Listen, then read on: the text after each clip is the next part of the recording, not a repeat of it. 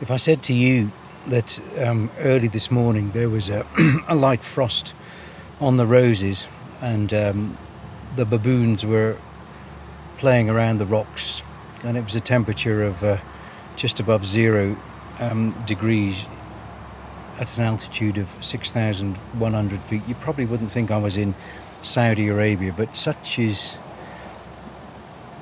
the variety of landscapes in this amazing country that we've been travelling through for the last 4 weeks. Taif was a place where Philby spent 2 days, and I can see why. It's beautiful. After travelling at an altitude of about 3,500 feet for the last 10 days, yesterday afternoon as we entered Taif, we rocketed up to about 6,000 feet. Last night we slept at about 6,300 feet, and temperatures dropped accordingly. But it's a beautiful city. I think it's the 6th largest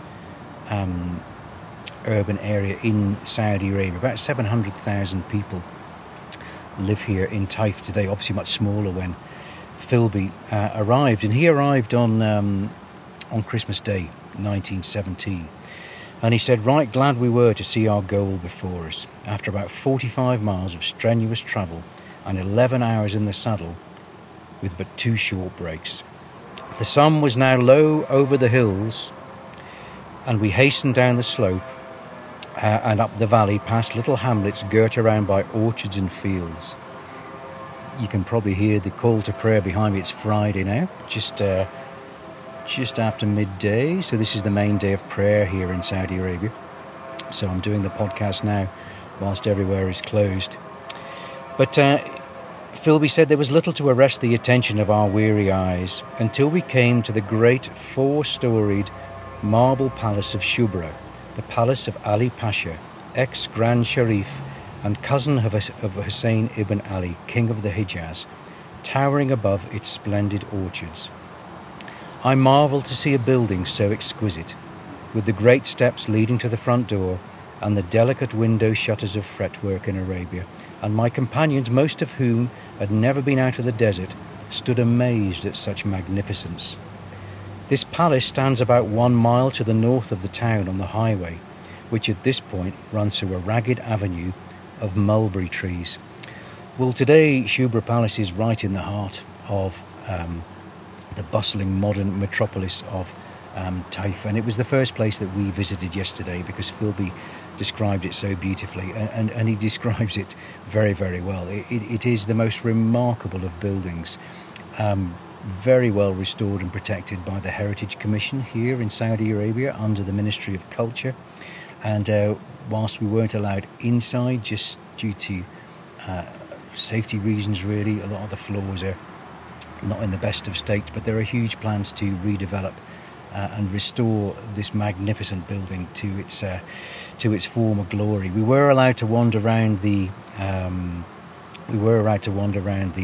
stables, and when Philby came here, it was not animals in the stables, it was ostrich, a couple of ostrich, which must have been quite entertaining. But we spent about an hour in Shubra Palace being shown around by our wonderful hosts. We were decorated with garlands of flowers, and just spent most of yesterday and this morning visiting similar sites. Real strong Ottoman influence to the architecture here, some beautiful old palaces, and all the time this lovely backdrop of mountains, juniper trees up above, and temperatures, very, very mild temperatures here because of the altitude. But for Philby, of course, he hadn't reached Taif because Shubra Palace in 1917 was 1 mile out of the community, so he had to press on. And he wrote and thus, just before sundown on Christmas Day, we made our entry into Taif by a gap in the broken wall hard by the barracks, and in a few minutes we couched our camels at the door of a house which had been placed at our disposal. The property of Ali Effendi, Emir or director of the Shurta, who met us at the door after our dismounting. It's worth noting, of course, that at this point, we know now that we have 2 more days of travel but until we reach Jeddah. So we're going to go up and over the top of the mountains, which are around Taif, and drop down the seaward side in 48 hours time to the flat plains of Jeddah, where our journey will come to an end.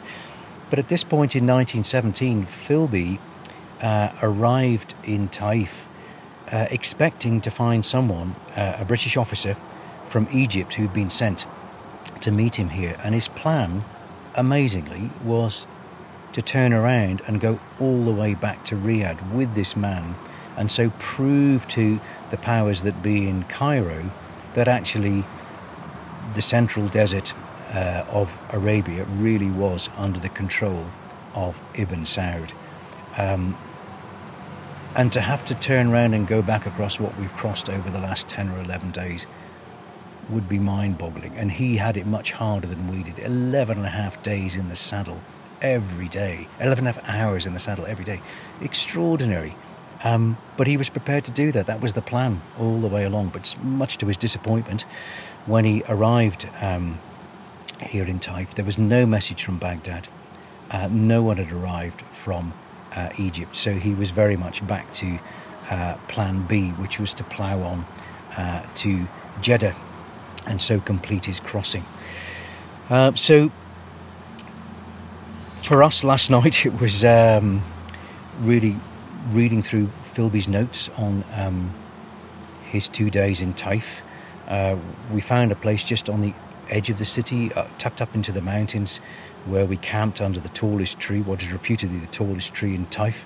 There were packs of fighting and squabbling dogs all around us, donkeys bleating through the night, a really heavy dew. Our sleeping bags were soaking wet this morning. Beautiful birds. If you're an ornithologist, there's a bird has appeared here at this altitude, which we find in southern Oman, and we haven't seen it anywhere else on our journey yet. It's called the Tristram's Grackle. What a great name for a Friday that is, Tristram's Grackle. Around us, our campsite, the land was being farmed. Pomegranates, the most beautiful pomegranates grow here in this climate. Roses, we've already mentioned. Grapes, lots of citrus fruit. A beautiful, beautiful place. And rightly and understandably, it's been the summer retreat for people from the plains down below in Jeddah for many, many centuries. It might be worth just ending this podcast making reference to Philby's Christmas dinner, because obviously for the last several days he's been, like us, chomping on bits of sand in everything really, in the middle of the desert.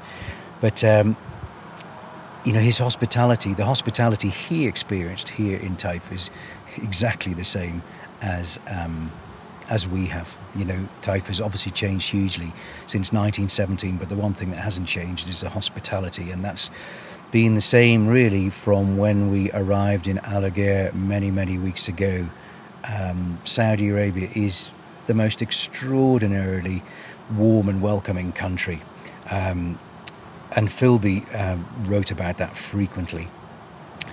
On settling down in what was to be his base in Taif for 2 days before pushing on, he said 2 great circular mats were brought in and spread upon the carpet in the middle of the hall.